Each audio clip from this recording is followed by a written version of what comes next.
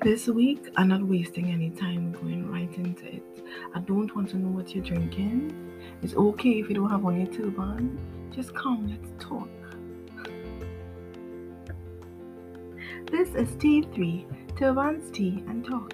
I am King's daughter, and this is your 7 minutes to inspiration. You got it right. So we're continuing with the topic of Commonwealth, also called Commonwealth of Nations. And if you missed last week's episode, you're gonna have to go back. I'm not recapping anything for you. Okay, I can't do the Cardi B. Okay, I just can't do it. I just can't. Okay, forgive me. So we're looking at membership criteria. What is the criteria to be a part of the Commonwealth? For a period after the promulgation, let's try this again. For a period after the promulgation, I am not editing that out, okay? Of the Statute of Westminster. Membership in the Commonwealth came on condition of allegiance to the British monarch.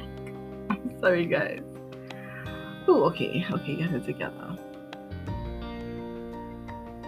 And there was a time I would cut that out, I would delete it, and I would re-record it. I'm not gonna do that. I'm human, and guess what? It's okay to make mistakes. So I'm going again without taking it out. Hear me fumble. That's okay, right? Membership criteria. Let's do this.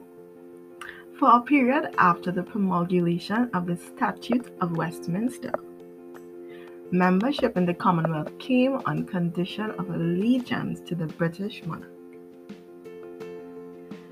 The rapid growth of nationalism from the 1920s in parts of the empire with chiefly non-European populations required a reconsideration of the nature of the Commonwealth. India in particular had been a special case with the British Empire.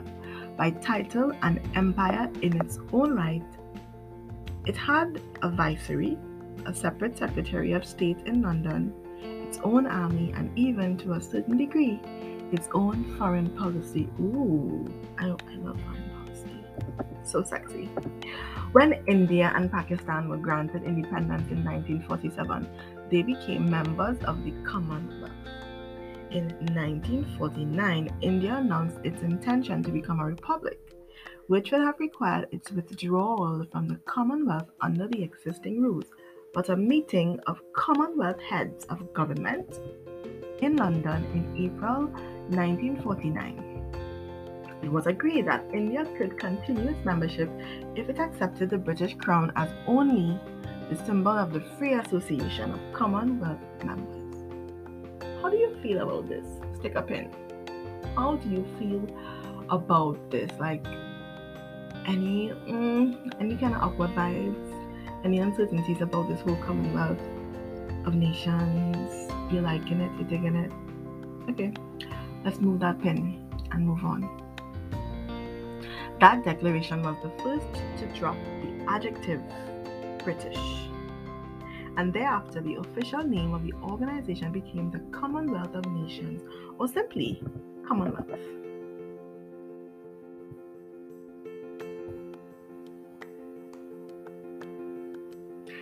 I'm pausing here because my mind is going all over the place, right?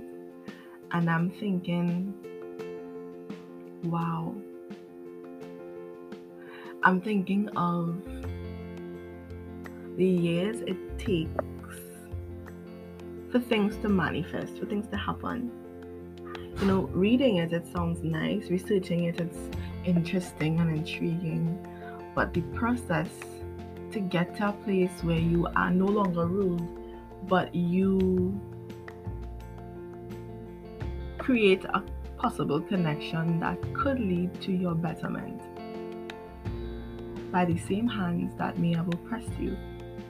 This is just my thoughts. I'm not dogging Commonwealth. And for my US listeners or my Germany listeners, dogging means I'm not looking down on the Commonwealth. I think there are many benefits, right? And it's a beautiful initiative, I believe. But then there is another side of the coin that can be considered as a thought that you could move from being my oppressor to being my friend. Isn't that interesting? I mentioned in the last episode that we could liken the Commonwealth of Nations to a group of friends who you assess to figure out what is going on. What is really what is this friendships really about?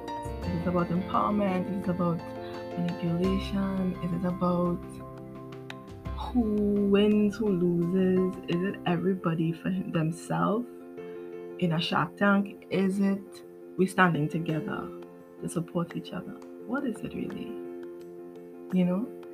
It's very interesting to think about because, of course, we all have heard, we have read, we have seen the clips and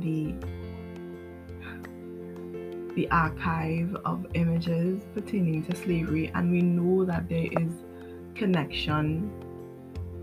There is a lot of connection between what would have happened to the Black community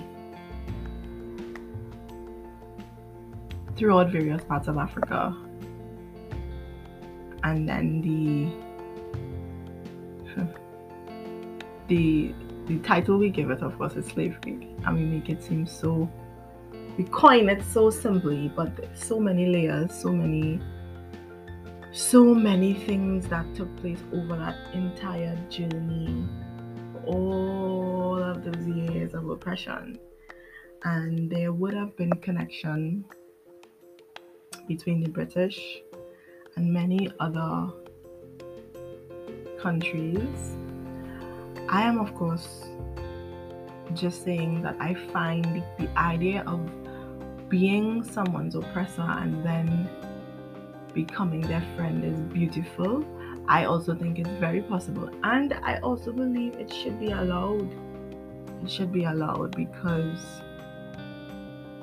in that space of friendship, many lights could come on, many revelations could come to the oppressor that could create transformation in them, and thereby also in everyone around them as well.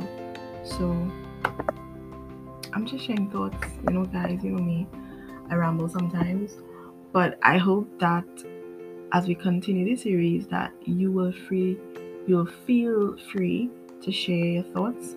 And I want to thank those of you who have been sharing with me. It's so encouraging to see your messages, and also to those of you who want to be a part of the interviews and you want to be a part of the things that are up and coming. Thank you for your interest, and I will stay in touch with you.